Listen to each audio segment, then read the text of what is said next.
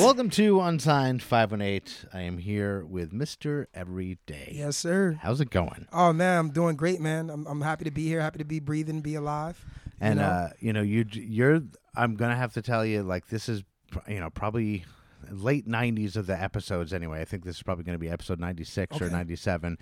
And you're the first person who's taken me up on the go ahead and get in a game of Miss Pac-Man right away. Immediately. I immediately had to jump right on Miss Pac-Man. A lot of people see it and they're like, oh, that's cool, Miss Pac-Man machine. And I'm like, go ahead, get in a fucking game. Right. And they're like, nah, I'm good. Oh no, I was right on it. I'd still be playing right now if we didn't, You would have to be like, yo, Ev, you kind of got to go right now. Wife's here. Right. Actually, no. Just one more game, please. Be like, just keep it down. Keep it down. But yeah, so we're in the what we refer to as the Dazzle Den. Yeah, man, out awesome. here in the country in Schuylerville, New York. But it's my garage essentially. But we want to talk about we talked a little bit before we got rolling, kind of the points that we're going to hit, what you have going on currently, which is a lot. Yeah. But I guess I kind of want to, like I said, I don't do any planning, so we're literally just getting to know each other. Yeah, sir. I guess go back to like how you got into music. You do a lot in music, not only performing, but you're on the radio, you do a lot of promoting, you do so much stuff. So I guess when did that all start? I mean, yeah, for sure. Like for me, like my roots, I have very strong roots in the entertainment business. For one, my biological father, Adenola, and my godfather, Gil Scott Heron, started Gil Scott Heron and the Midnight Band in 1970. Wait, your godfather is Gil Scott Heron? Yeah. I don't know if you noticed that. I saw that face. I was like, holy shit. I'm Gil's godson. Yeah, I was raised by Gil. Wow. And and for a number of years lived with him. And at one point in time, I was one of the few people that actually had access to him when he became so obscure after going to Europe for 10 years and building a cult following there. When he first came back, because we're from Harlem, New York originally. And so when he first came back, he tapped in with me. And like even my dad couldn't get a hold of him. Like, it was like, yeah, because he's, he had a lot of stuff going on with him, with his life, challenges and things like that. Especially from that era, a lot of entertainers kind of got it was a meat grinder back then for entertainers, But when you talk about like a brilliant individual and a brilliant person, like from this man, you're talking about a man who has 20 albums. You're talking about a man who has, I think, 5 books of poetry, 3 novels, like. And he's got great novels. One called The Vulture. One called The N-Word Factory. Nigger, excuse my French. Factory. And but it's a powerful book about going to historically black colleges back during that time when it was civil rights and all that other stuff. And then the Vulture is a murder mystery. So a lot of people don't know that side of him, that he was a consummate and he was an activist, and a pianist and a singer. You know what I mean? So so poet, singer, and the first artist ever signed by Clive Davis to Arista Records. He built that label on the back of my pops. Wow. Yeah. Holy so, shit. Yeah, so that was this huge thing. And I'm on I was part of their marketing. So when they rolled out, I think it was RCA distribution or something like that. So when they rolled out, even if you go to like eBay or something like that now, there's a picture of him and me and him. Me, I think I was like maybe 2 or 3 years old, and he's holding me as a child, and I had my first drums then. I was playing early drums at 2 and 3. And so it's a famous picture of him sitting on my lap, and it says "You and Me Management," and it's like me and Gil. Like that's like I'll literally send you that photo. All right. But it's going on eBay for like $55 or something like that right now. Wow. Yeah, it's crazy. But so when you talk about like starting there as a starting point, I was around some of the greatest poets and musicians you could possibly imagine. On tour with Stevie Wonder, like as a kid, like we had like Tupac Shakur's family used to come and sit in our living room, like and have meetings and discussions with my father, because they were like heavy. Because one of the things that Gil was, he was an activist too. You know what I mean? So as well as my biological. So they did all the sit downs on Washington and all that, March on Washington and all that stuff. Like they got a lot of stuff done by mobilizing and organizing, in a way. And the music was a big part of that. So they were literally like a revolutionary music group thing, And so that was powerful coming up in that. So I grew up breakdancing, singing, just super cultured. You know what I mean? And then as I got older, I started to get into sports. And sports kind of took over as like the dominant thing for me because I was so talented in sports. I played 4 sports. I was playing 4 sports before I graduated from high school. So I started at a private school playing soccer and baseball, right?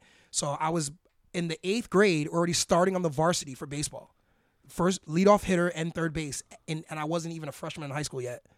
And I was on varsity. That's how dialed in I was. Soccer was the same thing. I was defensive player of the year only because they didn't put me on offense, where I would have probably been offensive player of the year. So they did that at the end of the year. So I transitioned from that to like the school's small. They don't have a really great sports program. So I switched over to public school around my, I think, sophomore, junior year. And I made the transition to football without ever playing organized football. And by my senior year, I was getting Division I offers. Like programs that were getting ready to jump to Division I. So I wound up going to University of Buffalo, which at that time was making the transition to Division I. So but I also played indoor and outdoor track as well. So I did indoor, outdoor track, football, baseball, and soccer. Damn. Yeah.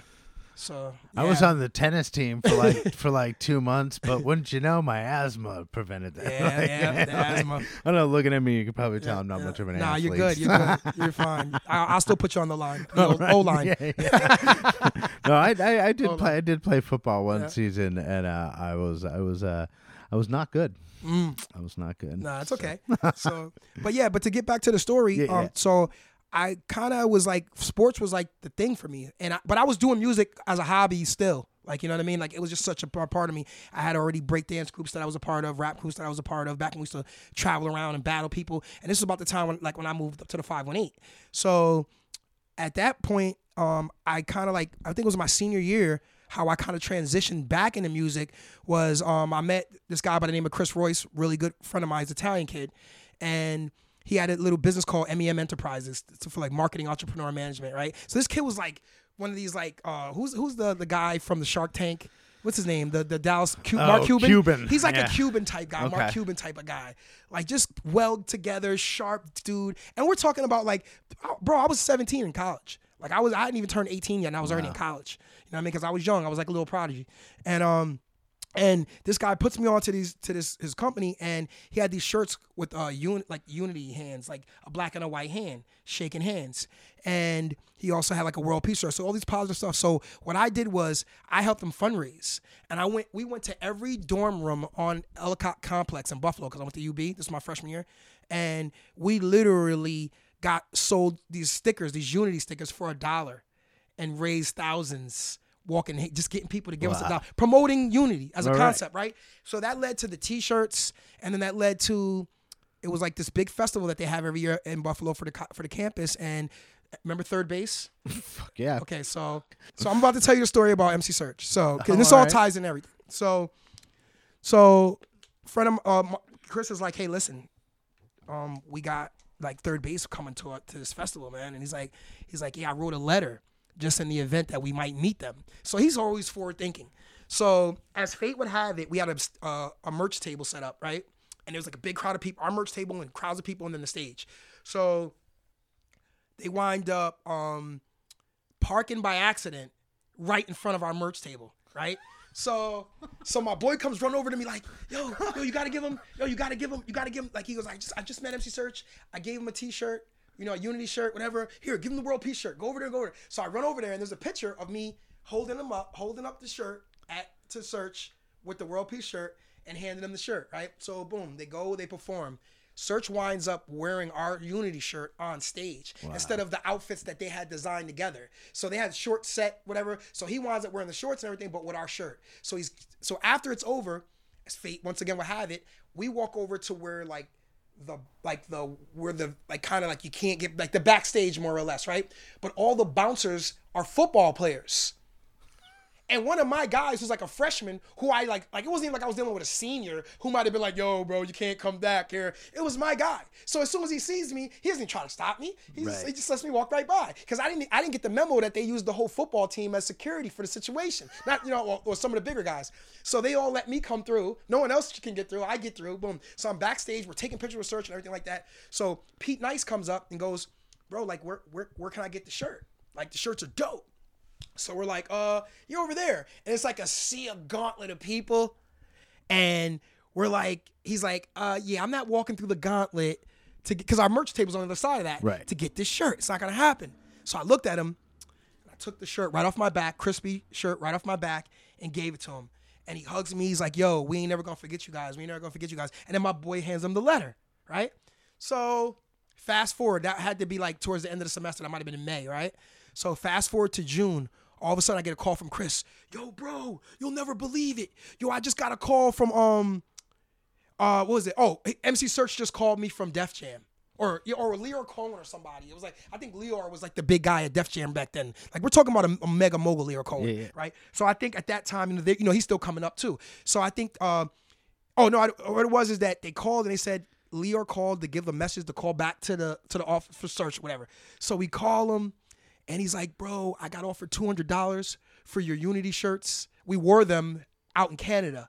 And then somebody offered us $200. Yo, we want you guys to come down to the city, design a shirt for us, and go on tour with us. So we're like, fuck yeah. But the problem is, I can't go back to school if I do.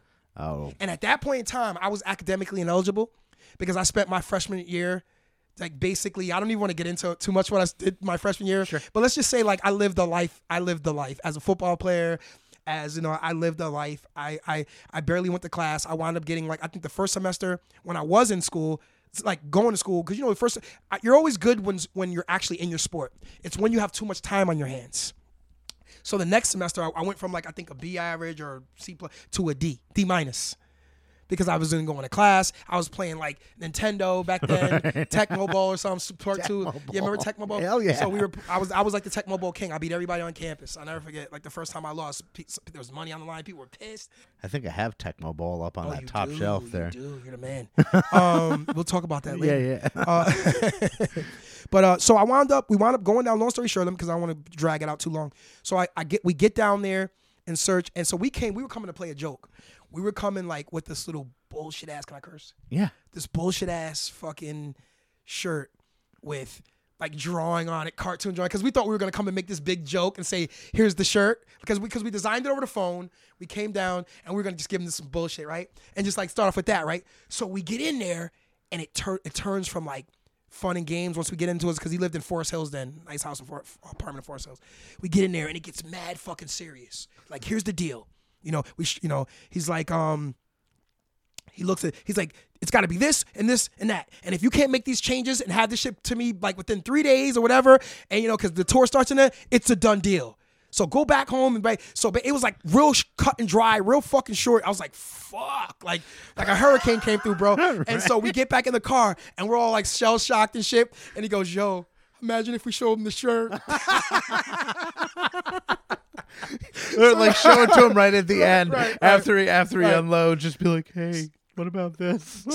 So needless to say, we made this dope ass third base you versus it said it's not you versus me, it's all about unity. That's what it said on the back. And it had the hands with the third base logos on it. And keep in mind, he had already did a deal with Winterland at that time, which was the biggest company that Def Jam was working with, that did all the merch for everybody. He had just inked that deal. But then he's finding out like how much money you can make on your own. Right. So he's like, fuck, they gave us a $20,000 bullshit in advance. We don't control none of the sales. So what he did was, he was just like, we're going to do this shit.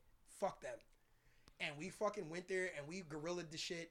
And we set up right next to the Winterland. The bullshit ones that we sold more than the bullshit that they made for him. They just had like the 3 with a bullet sign symbol on there, and everybody was buying our shit.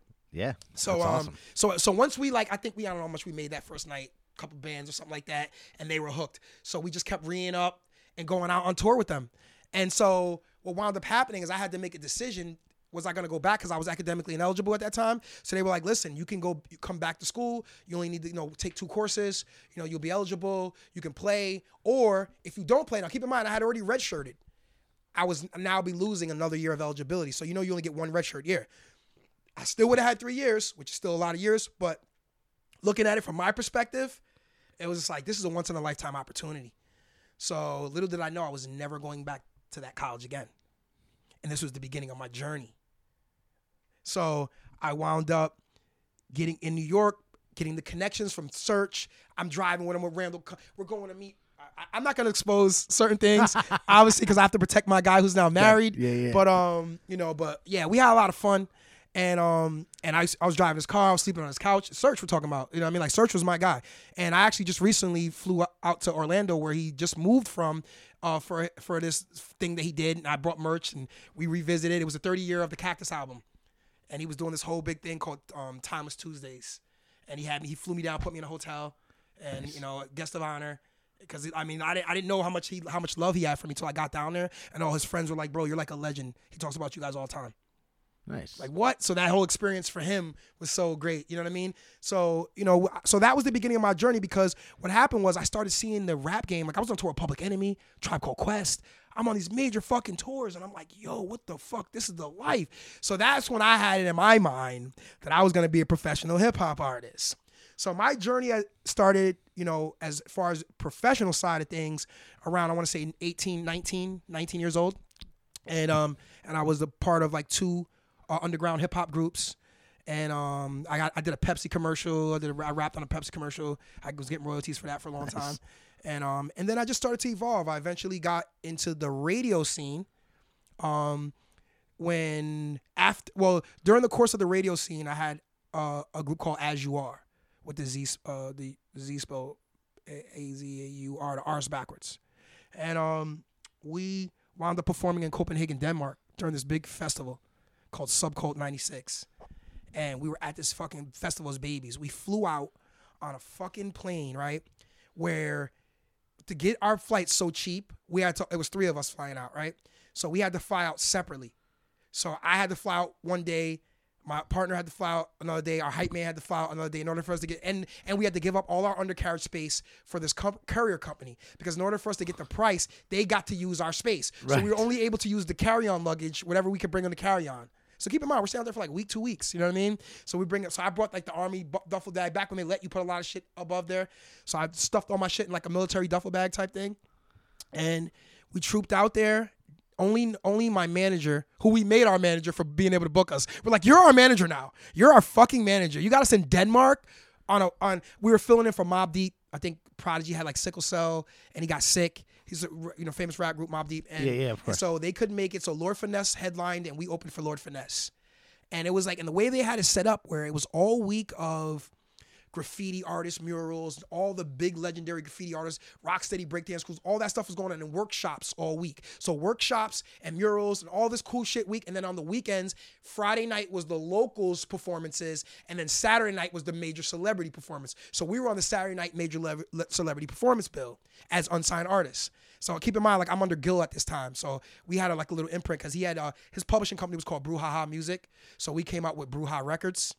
So we were kind of functioning as his artists. You know what I mean? So we get out there. At least we were finessing it that way. You know what I mean? You know, because he would let us open up for him. Like I opened up for him plenty of times.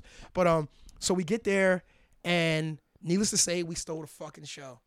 And there's this one famous story that I always tell about it, where we're out there, and we have this song called Strange Brew, which is almost like our finale song. It's a dope ass fucking record, and kind of makes me want to release it. You know what I mean? But so we performed it, and on the chorus it says, "Strange things keep happening to me." So that's him saying that, my partner, with this real deep voice. He sounds like Guru. He had that real deep, strong. And then my part was, "Come as you are, time to fulfill the prophecy. Strange things keep happening to me. Come as you are, time to fulfill the prophecy." So during this song, where we done finale, because we started off slow, like we had the jitters, we kind of fucked up the intro, our guy wasn't all the way in it the way he should have been, but as the show got on, it started to increase and intensify, and we had this praises due to my music and my mic, yes, sure. So we had everybody actively engaged. So we get to Strange Brew, and during the chorus, we already had like these flyers made that showed like all the places all over in different countries we had been.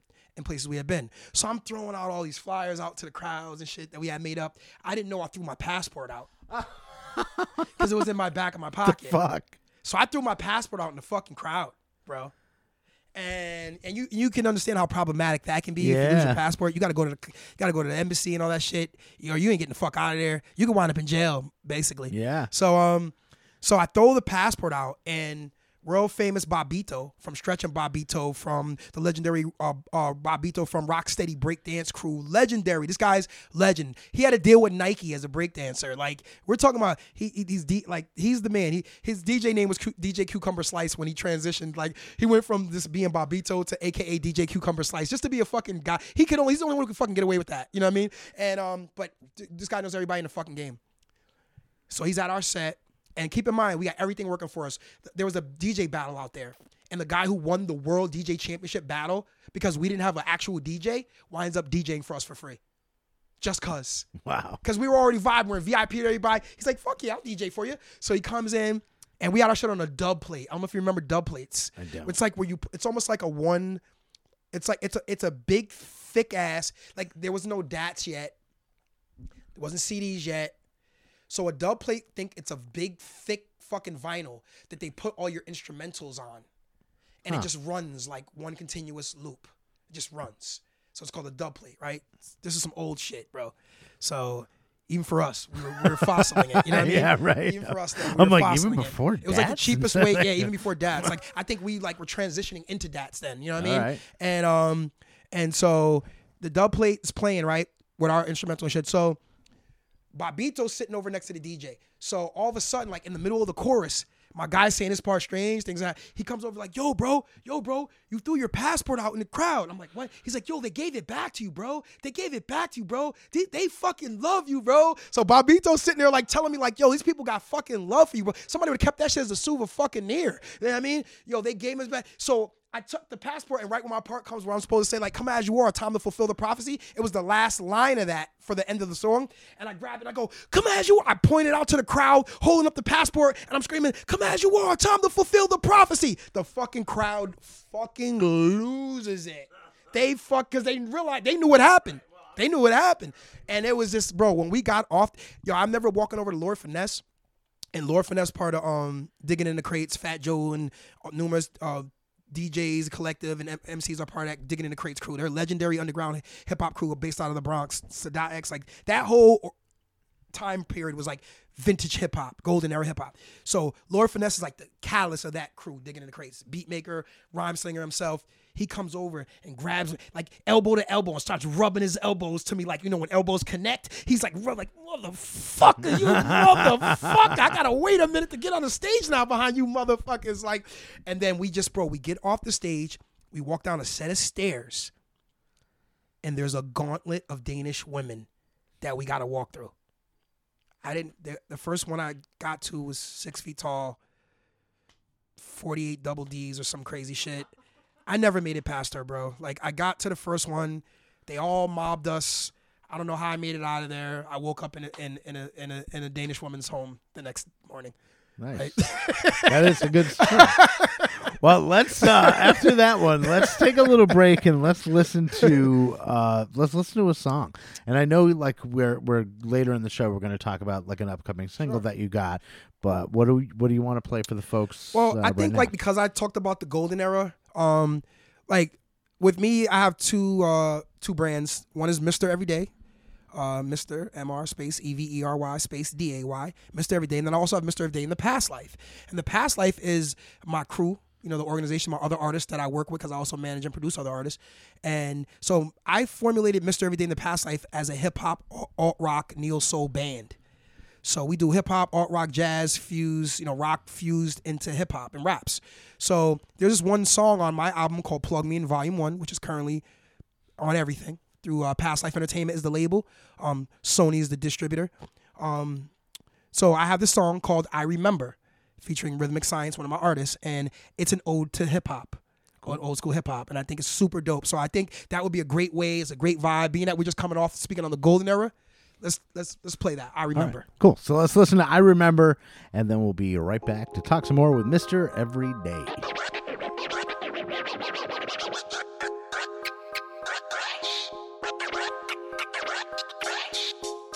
You know, hip hop ain't like what it used to be. I miss them old school days when hip hop was pure lyrics over dope beats. I wish I could take it back. Taking it back to the days, the hip-hop craze. Backspin, DJs, graffiti was the wave. Fly jumpsuits and spitting rhymes all day. We did it for the love, and nobody got paid. I'm taking it back to the days, the hip-hop craze. Backspin, DJs, graffiti was the wave. Fly jumpsuits and spitting rhymes all day. We did it for the love, and nobody got paid. I was a baby in the old school when I learned my first tune. My cousin Zig taught me the streets, he was an old school dude. During the time you lose your life for just grabbing a mic. Your lyrics had to be original, your flow mad tight. You get booed if your rhymes was whack. You had to be fat, thick laces in my shoes was a style. With a Kango cap, couldn't fake like you was down, them real cats would expose you. Even the females was dope, and I ain't even gonna hold you. We had the best break dance crew that ran the block. Tiki Terminator, Dr. I got in the box. I was was the Terminator, determined to be much straighter. When DJs was ill on the fader, rest in peace, Rock Raider, JSP, poetic justice, to as you are. Even before the past life, I knew I'd be a star. I missed the mixtape era when we recorded on tapes. Before I tried Quest taught us that the industry rates. And now they vaping the ganja. Back then it was bong hits. Millie Rock took the place of backspins and dope kicks, saving the best for last. And sometimes we skipped class on the way to the arcade. We had to run fast. When the truant officer came, we be giving them fake names. Back in '86, it was for love and the fame. I'm going back to the days, the hip hop craze. Backspin, DJs, graffiti was the wave. Fly jumpsuits and spitting rhymes all day. We did it for the love, and nobody got paid. I'm taking it back to the days, the hip hop craze. Backspin, DJs, graffiti was the wave. Fly jumpsuits and spitting rhymes all day. We did it for the love, and nobody got paid. I'm taking it back. I remember flip-flops and socks, dope man, class 6, same name as Reeboks. Bust my head trying to head spin. Frigidaire box, you wasn't shit, you wasn't on the block, popping and locking and plotting. On your next fresh dance, moving when you hit the dance. Who ladies got ass, who rockin'? Hey yo, parachute pants, move better than your mans. Who brolic in the girl jeans, stop it. Let's bring it back to the days when waves came from caps and niggas trap for ways. Out the trap in the days, now they trapped in the maze. A lot of these modern G's trap for praise. Before the bubblegum popcorn cloggers got a leg up. Pac was selling like niggas keep their head up. Pimp C was selling niggas keep their bread up. And Cool J was selling your bitch keep her legs up. Back to the days, the hip hop craze. Backspin, DJs, graffiti was the wave. Fly jumpsuits and spitting rhymes all day. We did it for the love, and nobody got paid. I'm taking it back to the days, the hip hop craze. Backspin, DJs, graffiti was the wave. Fly jumpsuits and spitting rhymes all day. We did it for the love, and nobody got paid. I'm taking it back. I'm taking it back. Did it for the love, and nobody got paid. I'm taking it back.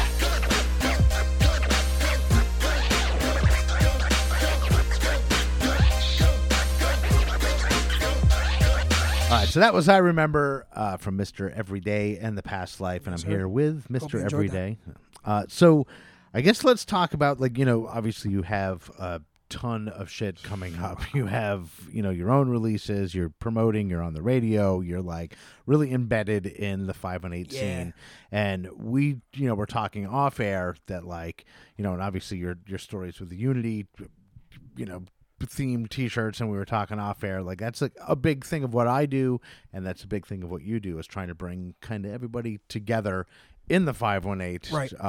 Because we're all doing the same thing. So a lot of in the past it was the rappers are here, the punk guys are here, the folk singers are here, the jazz singers are here, but in the 518 I feel like everybody kind of at least has the ability to network within different groups, right? And that's unique. I think that's unique. Oh yeah, for sure. So would you find that, because you've obviously, been all over doing what you're doing, all over the world, actually. I guess maybe, not to give you a pigeonholed question, but I guess what's your take on what's happening in the 518 now and your role in it? That's a good question. So the 518, honestly, if you really look at it, is no different from being anywhere in the world. The only difference is we're just a smaller pond as opposed to the ocean. Right. And you get everything here that you would get everywhere else. People just don't see it for what it is. It's just a smaller sample size. And I think when something is more concentrated, the flaws get magnified more because you don't have as many outlets. So you kind of just see what's not more than you see what is. So I think what I find is that people are too busy focusing on what it's not instead of making it what it should be. So I'm part of that change. I'm part of that, don't ask what you could do for your country, what your country can do for you. Ask what you could do for your country. So what I consider myself as one of the top tastemakers in the 518, period. You know what I mean? Because I'm tapped in to so many different resources. So I kind of implore people yo, I'm here to be utilized. You guys are just not understanding, because of a lot of it is if you see someone getting ahead, you don't want them to get ahead. You don't applaud them. I come from the era where we applauded everybody at a show, even the guys that didn't do that well. And then we talked to them, try to help them get better. Sure. So it was we listened. When we went to an event, we listened to every artist at the event because there was something to be learned. These guys might be trash, but they taught us something about showmanship. Or they taught us, they taught us about presentation or look or things like that. So you watch different things to learn what to do and also what not to do. People come to just support their own friend, and that's it. And they don't realize that they're a part of the problem. If you come to a show and you leave as soon as your boys are done, you're part of the problem. You know what I mean? Fucking thank you. You know, Like, you're part of the problem. you. Yeah, You're not supporting your culture. You're not supporting Right. your organization. You're not supporting the event. You're not supporting the event that supported your man. And just I for mean? the record, I don't mean that for my friends, like in particular, because my friends are very supportive of local music, and I find that they actually dig in as deep as I do with 518 music, and sometimes they'll even be like, "Hey, have you heard of this band?" And I'll be like, "What the fuck? I haven't." Right. So, sorry, not to cut you off. No, you're good. You're good. No, you're good. So for me, like how I, as far as the 518 scene is concerned, that was the reason why I started the Next Level podcast series, because that was to basically, like, I literally created a platform. Like, that's one thing that people don't understand. Like, I was on Hot 99 originally. I was part of the promotions team. I was one of the first promoters. Actually, I was the first promoter for Hot 99. You know what I mean? I used to drive the bubble wrap Lexus coupes and all that stuff. Like, you know what I mean? Like, and not only did I do Hot 99, but I did every station that Town Square Media had. I was their number one promotions guy. When they did Country Fest, once they realized, like, intellectually what I was capable of and also my communication skills, they literally had me be the meet and greet guy at Country Fest.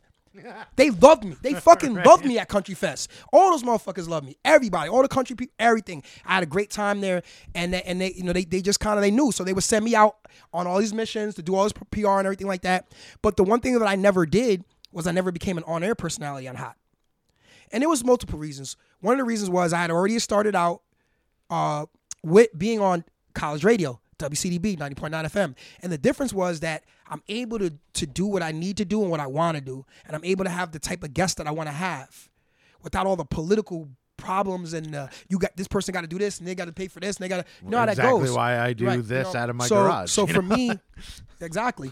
So for me, it was kind of like, I knew that I could better serve the community from this vantage point. Right. And so when I started at 90.9, it wasn't 24 hours yet, 24-hour radio. It was like you cut your show on, and then when you're done, you cut your show off. Like, you go off air, like you cut the station off. So technically it wouldn't be considered dead air. Wow. You know what I mean? Yeah. Whereas opposed to, like, if you don't say anything at all, you can get fined for that. Yeah. So we have to cut it off. And you'd have to make this little disclaimer announcement, WC, off the air. You're going off the air, right? So I literally started from 0 listeners to 2014 being voted by Metroland the number one produced radio show in the 518. Metroland, R.I.P. Yeah, rest in peace, Metroland. We miss you. We really do. But yeah, they voted my show the best radio show in the 518 in 2014. So I built that platform from nothing, and then I was doing just Golden Era originally, but I would speak on current topics.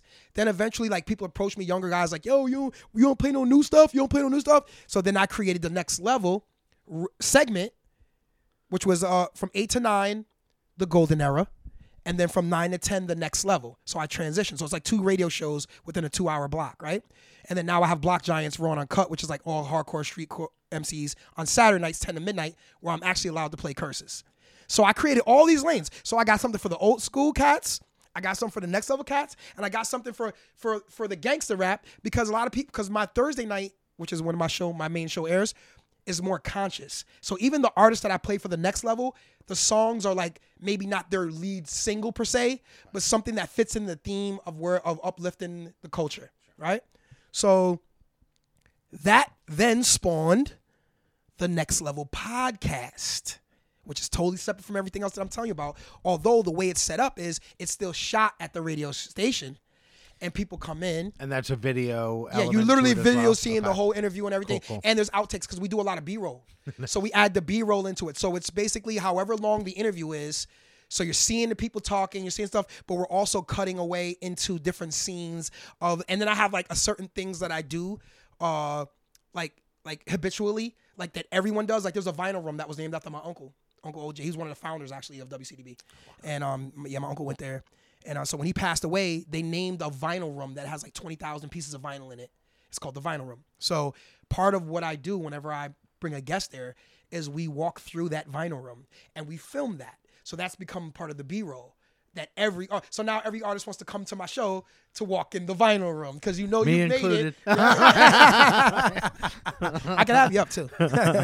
So yeah, it's super dope. So I created the podcast, but with the podcast, I was like, yeah, now it's time to take this to the next level. So I handpick every individual. You don't have to just be an artist. You can be just an entertainer, or you can be you could be somebody who's managing. You could be an author, somebody who wrote a book. Like, it's not just about just the music. It's anyone that's ascending to the next level. It's about community. Yes. Yep. And then from that, I created the rollout, which is a whole rollout of me now having a launch party to commemorate the beginning of the podcast. So that's a huge party where I invite everybody, the cast members down. And if you're a performer, you perform. If you're a DJ, you DJ. So now I get all my creative people that you're going to see during the season actually in the building, and they're performing at what it is that they do, which builds up the hype even for the season. Right. You know what I mean? That's right. So I created all that from nothing. You know what I mean? And now now that commercial radio is kind of like becoming like a dinosaur in a way, and also they're not servicing really the needs of the people and the culture really anymore. Now who is? Ev, the guy who stood the test of time. Last year, I celebrated my 10-year anniversary. We performed at the Parish Public House. I did my season. That was the first year that I did my launch party, season 2. That was the first year that I had a trailer, because I also have a trailer. I do a trailer for every season as well. So yeah, you can find that on YouTube, Past Life Radio on YouTube. That's PAST space LIFE space radio on YouTube. Just search Past Life Radio, and you'll see the Next Level seasons 1, 2, and now 3 is rolling out now. Rolling out now, yeah. You mean like literally today? Currently today. Like by the time this airs, it'll already be out, because as we're recording, we're hours away, 3 hours away from the launch, something like that. Yeah. So yeah, it'll be well into the season. It won't be all the way complete. Right. It'll still be rolling out, but we'll be about halfway in by the time this probably comes out. But that's good, because then they still have a couple seasons before that to explore as well. Yeah, for sure. I dig that.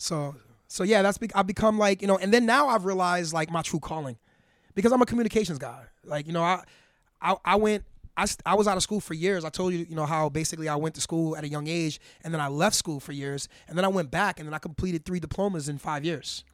Yeah, the New School for Media, nice. Radio and Television Arts, Hudson Valley Communications.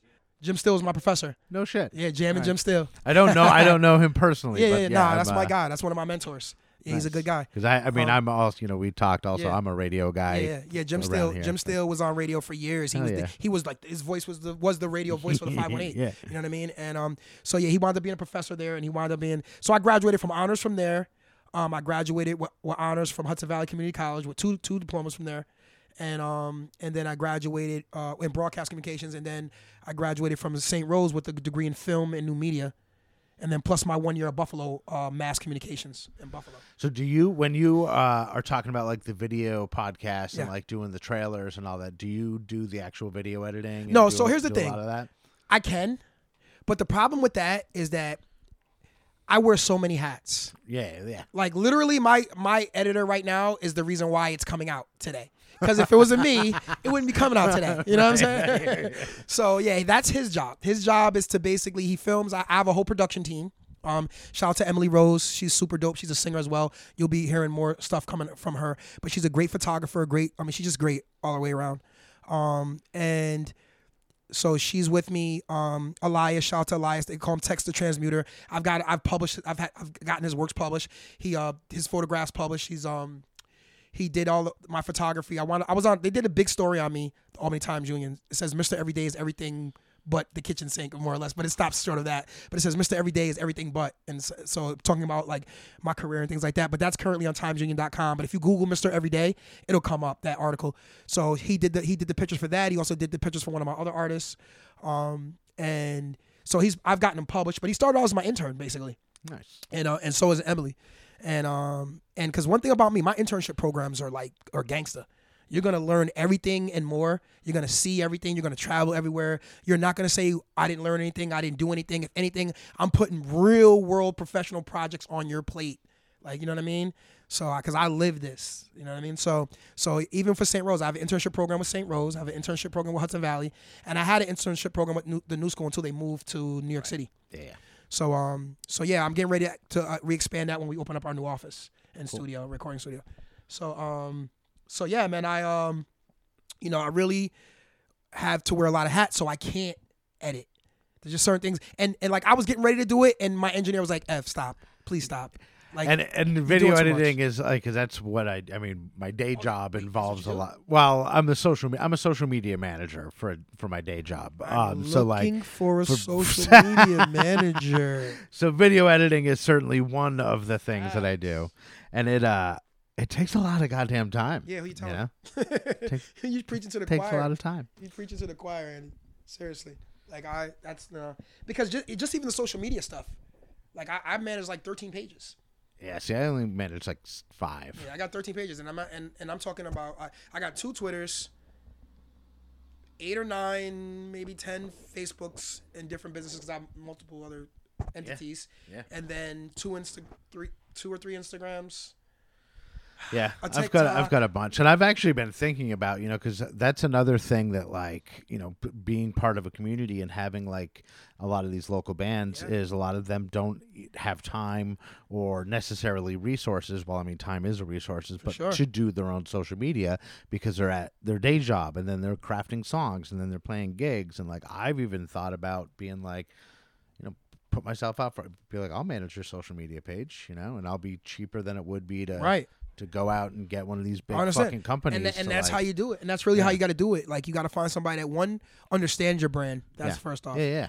And then, and 2, accessible. Right, and is accessible. Like, that's a huge thing. Like, one thing that I want to because this is a teachable moment for anyone that's listening. Sometimes, like, there's people that are going to be with you for the long run, and there's people that's sometimes just there for you for a season. And I think when people have to understand, like, they get bent out of shape because people that were only supposed to be with them for a couple seasons want to go off and do other things. Well, you can't. This person's at a different space in their life. Like, I'm perfect for a kid coming out of college, or right out of college, like you just got out, or you're in school and you're doing an internship program. But if you're already a grown man with 5 kids and you're thinking I'm going to pay your salary and take care of your whole life and give you medical and dental, it's not going to happen because nobody ever did that for me. Right. I had to scratch You're and claw shaping people to kick them out of the nest. Yeah. To be like, go fly. Like, now, I don't expect you to be here forever, but if you do, then let's figure it out. Right. And I'm more upfront about that than ever before because I think it builds a better relationship with less expectations. I built up expectations of people, and then when I step back, no one else could even cover a quarter of what I even did for them. So in other words, they expected the world and nobody even gave them the block. Right. You know what I mean? And then they realized, like, damn, at least with Ev, he made sure I had a house. He made sure I had food in the house. These dudes won't even give me a corner street, like, you know what I mean? And a soda. Like, so that's the difference. Like, yeah. So I realized, like, promise less and over deliver. So, and intentions, intentions. And your intentions. What are your intentions? Are like, I can't even tell you. Above almost everything. Even my team now. My team knows, like, sometimes we make money, sometimes we don't. Right. If I make money, you're going to make money. Right. But some stuff we have to do to create a resume to make the money. And that's another thing people don't understand. That's why do you think movie stars, you'll see like a $20 million movie guy in a B-level movie. And you're like, oh, shit, what the fuck is this? You'll be on Prime Video watching Denzel Washington do a $10 movie. Pedro Pascal doing a commercial for a mobile game the other day. He's like the biggest actor in the world right now, and he's on a commercial for this little he didn't have to do game. that. He didn't have to do that. So sometimes it's just about keeping your face out there and having things, because you're only as good as what you've done. Right. Too. New audiences, things like that. So you want to stay with your ear to the street, because more people might be watching this right now than they are going to watch that blockbuster Annie movie that you guys are doing with him in it. Like, or there's a certain group that will never watch a blockbuster movie, but will waste their time on a B-level movie, on some bootleg shit, getting high, watching the movie. You know what I mean? So I understand the value of content, and continuous content. And I think, like, when you're trying to sell somebody who wants to get paid on working for free, they've got to understand, like, you've got to build your resume so that you can prove what your worth is. Let's see, I had problems before getting people to accept my fees for things. I don't have those problems anymore. Yesterday's price is not today's price, because I did it by myself. And not to say by myself that I didn't have help, but it was my vision, my hard work, my backbone that everybody rode. Even, and I created a lot of lanes and opportunities for everybody to this day, people have like I'm the first name on their resume. Like they're on the hey, call Ev. Hey Ev, I know you use me for your resume. Use me for your resume. Use me for your resume. You know, and I had another person come and admit to me that they were wrong too. Like, you know, when I got out here and seen how cutthroat and how ruthless shit was, nobody wouldn't even hire me for shit. And at the end of the day, the only reason why I got a job was because of what I did for you for free. That I was able to prove to them that I actually could do it. Right. Because you need a proper muse. That's true. Did you ever see that girl who did Uncut Gems? And they asked her, and they were asking her about dating. Oh yeah, well, I forgot her name, but you know, she was Fox, wasn't it? She was dating Kanye West. And they were like, oh, you know, Kanye just played you and used you for, and he said, yeah, just like I was John Shafty's muse in Uncut Gems. Like, yeah, like it was a mutual using. Right. Like he was coming off of his wife's situation. He needed a girl like to flaunt and to put his new ideas on. So I became his muse for him. We had fucking great times. We're still super cool. And I went off into the sunset, got 2 more million views and followers, and raised my asking price. Right. So you got to understand how to utilize a guy like me. You shouldn't be down after you work with me. You should be up. Right. So yeah, there's that. So that was fucking deep, man. So why don't we listen to another tune? All right. So here's the thing. So because I know that you have a very diverse platform, and with this project, my album, Plug Me In Volume 1, this is under Mr. Everyday in the Past Life still, because I also have Mr. Everyday as a solo artist, which I'm now venturing out to do now. Have solo projects coming, but this is considered like a group collaborative project. So there's a record called I Matter, EYE space MATTER. It's controversial at the time that it came out. Honestly, it should have been a multi-platinum smash hit record. The song is deep, powerful, crossover. Everyone who ever heard it loved it. I had people who don't even listen to rap tell me your rap is the only rap I listen to, and it started kind of with this record. Powerful ass record. But the timing that it came out, which if you do music, you got to understand timing and the political climate. It was the right record at the right time, but it was also the wrong record at the right time.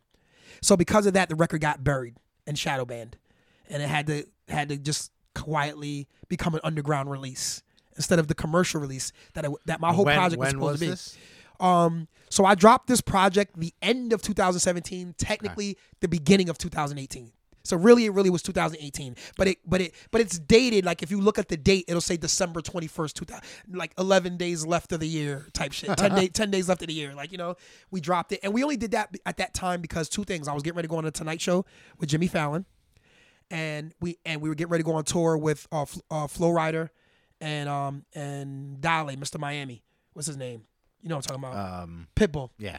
So we were. Because I have, people that are connected to that, their inner circle, and they saw our stuff on YouTube, and they wanted to take us on the road with them and do the whole Miami circuit. And then Hurricane Katrina, I believe, came and kicked the shit out of Miami, and they were canoeing in the fucking downtown Miami, and our tour was done, just like that.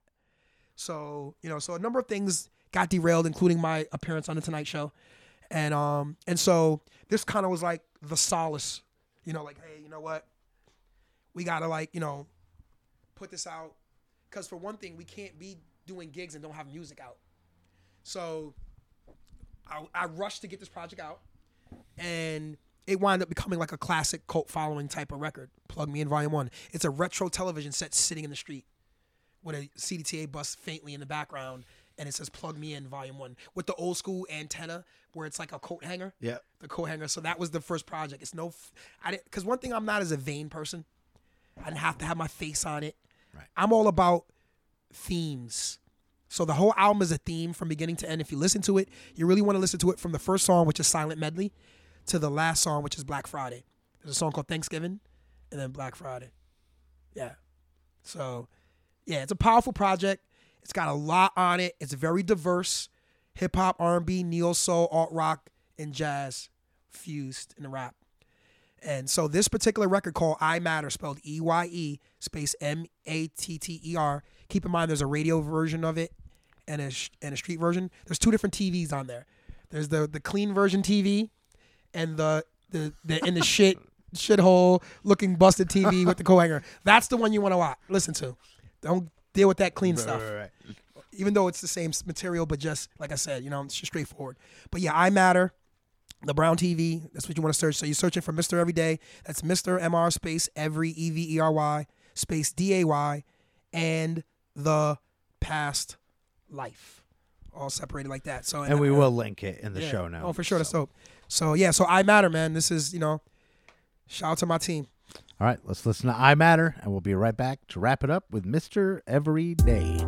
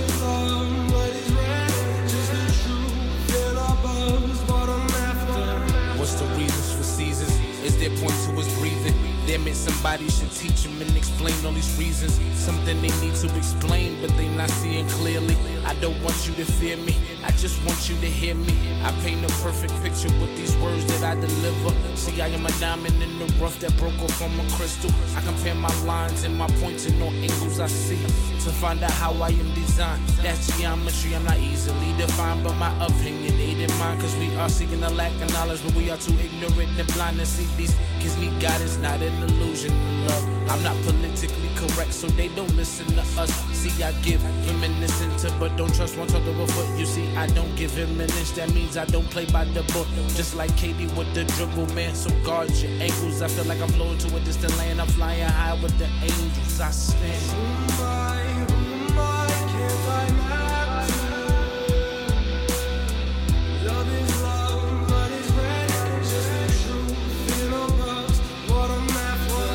Who am I, can't I not do? Love is love, blood is red, just the truth in a box. What I'm after. Foolishness, walking past this foolishness. I'm rocking through this fully strapped, dancing with the blue again. I'm a son of Southers, let's pray for them. They tore from us, like all amongst us. Unique others, we all brothers. Respect on this, they die for us. I am the root to this truth and the abuse of others. I mean, it's typical, atypical, they made it mystical. I move around and make more money throughout the fiscal, They make more money so they can destroy your physical.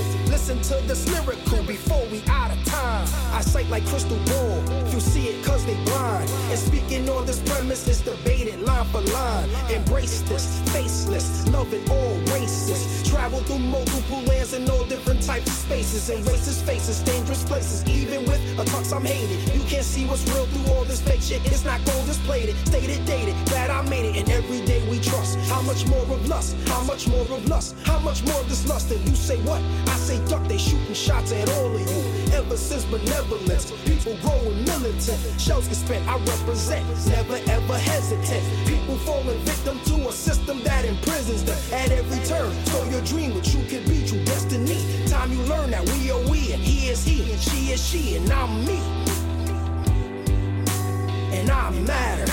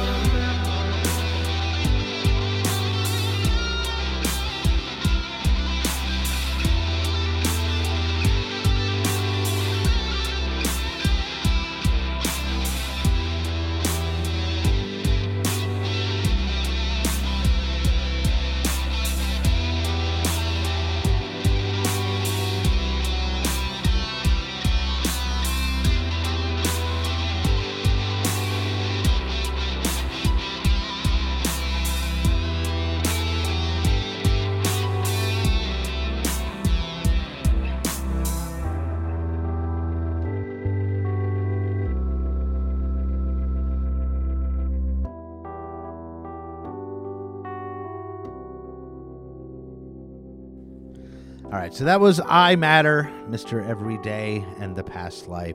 So, Mr. Everyday, I want to thank you so much for taking time out of your day to come out here to the country and hang out in the Dazzle Den and shoot the shit with me for a little bit. It's been right from literally your first sentence. It's been intriguing and nice, you know. So before we go, like I do with all my guests, I just want to give you a chance to say what I call your gratitudes. You know, your thank yous, your highs, hellos, whatever. So I mean, actually, right now, I just want to thank my real core following, the people that always support me no matter what. One of the funniest things that I found real quick is how hard it is for some people to do the right thing or to do the smart thing because of their pride, their ego, their jealousy, or their envy. And it's not just you; it's what you're doing, what you're accomplishing that they may not be. It surprises me. As much support as I get, there's way more support that I should get. There's way more eyes and looks that I should get that are not giving it. And it's hey, at the end of the day, it'll just be their loss. And the problem with that is that I'm ascending. This is inevitable where I'm going with this. I'm going to the high with this right now, high places. It's been happening all along. And it's been patiently, methodically happening because that's my logo, the tortoise. So I want to shout the tortoise out because the tortoise is an amphibious creature that is, the green tortoise is my logo for Past Life Entertainment. And part of the reason why I chose it is because as an amphibious animal, it can go land and sea, so it doesn't have any limitations. And for one, you know the story of the tortoise and the hare. The hare got out to the start, took a nap, and when he woke up, the tortoise was crossing the finish line because he never stopped. So I'm consistent. I'm steady and consistent and methodical, and I'm going to make it. While everybody else is running out, looking like they're about to make it, and then they burn out, and the next thing you know, they're nowhere to be found. So I want to shout the tortoise out, first of all. And then I want to shout out Defiant Aura. I want to shout out my boy Chris Nemesis, and that's my manager, and part of my team for Past Life Entertainment. And he's been really helping me get a lot of places, because I had to restructure my team because now I'm really literally an institution in a way that I never thought I was, even though I knew I was building one. To see it materialize, because some people talk the talk, but they don't walk the walk. I'm one of those people that actually walks the walk. So if I say something that's what it is. And I've become an institution. I've become a firm. Lawyers, publicists, managers. I've mentored all these people that had that passion and had that desire. I had to pick through the people that was wannabes and to find the real ones. So, so my whole team really, Emily Rose, I want to shout her out as well. And, there's some other people that I could name, but I'm not going to name them because I've been naming them all along and they need to step up their game. So, but those are my all-stars right now, Blazo the Kilt, Jack Hunter, shout out to Jack Hunter, my engineer, my mix master engineer, shout out to Rhythmic Science. Blazo the Kilt's my guy. He's the guy that I demo all my music with first. I'll start off because I have my own home studio. And so what I'll do is I'll demo my stuff there, and it's usually good enough quality where I could just send the files to my other mix master engineers and they'll just mix down. But Blazo is the one that, I'm in the trenches with him. And Blazo, the kilt, he's actually a bald-headed white guy with a ZZ Top beard, and he wears a kilt. He literally wears a kilt. So, and his last name is Blaisdell, a.k.a. Blazo, because his origins trace back to Blazo. So we call him Blazo the Kilt. So, but yeah, that's my guy. So I definitely got to get a big shout out to him. Karen Lockhart. Karen, she does a lot of publicity stuff for me. You know what I mean? LaRue Pittman, one of my senior executives, Coop, Mark Goldstein. I got a real powerful crew of people. I'm just naming my immediate core right now. But these are all people that make sure that Mr. Everyday Machine keeps going and they keep inspiring me and they give me that push. I'm usually pushing everybody. But if I ever need a push, these people are right there and be like, we've been waiting for you to want to need us, and here we go. So yeah, so I can't even I can't even hold you. This is gonna be a big year for me. My new singles come in blast, and that's under Mr. Everyday, and the Past Life. That's under Mr. Everyday, and that Spotify page literally just started. You know what I mean? It was kind of a defunct Sony page because when you're part of a group, they also kind of make a defunct page for whatever name is associated. So there was kind of a de facto Mr. Everyday page that was just lingering out there. So what I did was I claimed it because it had just had one project on it. Right. And then now I'm building that. You know what I mean? So yeah, Mr. Everyday, I just started kind of building my Spotify page as a solo artist. But I'm on every platform, man. I'm on everything. You can find my music, you can find my single Blast everywhere. It's about to take off. The music video is gonna be fire. I'm leaving here to go shoot the rest of that. Oh, really? Yeah. Nice. I got a dope scenes coming with that. And we got the bedroom scene. So yeah. But yeah, it's been dope, man. I've been shooting all over the 518. I shot at Harlem Week in New York City. Mary J. Blige was down there. Cameron was down there. A bunch of celebrities were down there. My boys own a celebrity barbershop down there in Harlem. So that's where I'm from. So I went down there. I went home, and they showed me wild amount of love. And I shot all through the city. I shot at a skate park in the Lower East Side. I mean, I was everywhere, man. I was everywhere. I was in the Bronx at the birthplace of hip hop. That's where the video starts. And I'm actually acting in the video as well. You're gonna see Mr. Everyday at 92 years old. Yeah, the video actually starts with me as a 92-year-old man talking. So yeah, it's lit. It's so lit right now. I'm so excited about it. So we're shooting the last of it, and then shout out to my boy Flowboy Deuce. He found me a really dope cameraman in New York City, and he's gonna be helping me. Kind of just finish the editing pieces and stuff because he was so engaged to it. He's like, bro, I gotta edit it. You gotta let me edit it. This is a movie. This is a movie. So I said, all right, bro, you can. This is my baby, but you could be the nanny. So, but yeah, I got. So yeah, I got a lot of stuff coming, man. I have so much content, man. I barely even could get it out fast enough because I'm just creating more and more. Like even right now, just creating more and more all the time. So yeah, man, just shout out my whole team, and you can find me Mr. Everyday on everything. That's MR space EVERY space DAY. I'm on every platform: YouTube, Twitter, Facebook, Instagram, TikTok. I'm out here. I'm out here, and I'm out here for the region. So tap in with your boy. All right. 90.9 FM. You heard? Well, that is Mr. Everyday. I am Andy Scullin. This is Unsigned518, and I'll see you on the road. You're.